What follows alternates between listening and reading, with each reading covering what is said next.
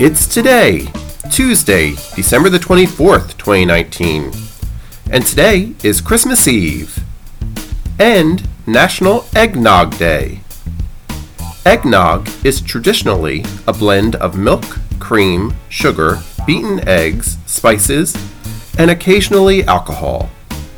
Approximately 131 million pounds of eggnog is sold each year between October and December. On this day in 1818, Franz Gruber composed Silent Night to be performed for the first time the next day on Christmas Day. In 1995, the North American Aerospace Defense Command started tracking Santa Claus as he traveled around the world delivering presents to children.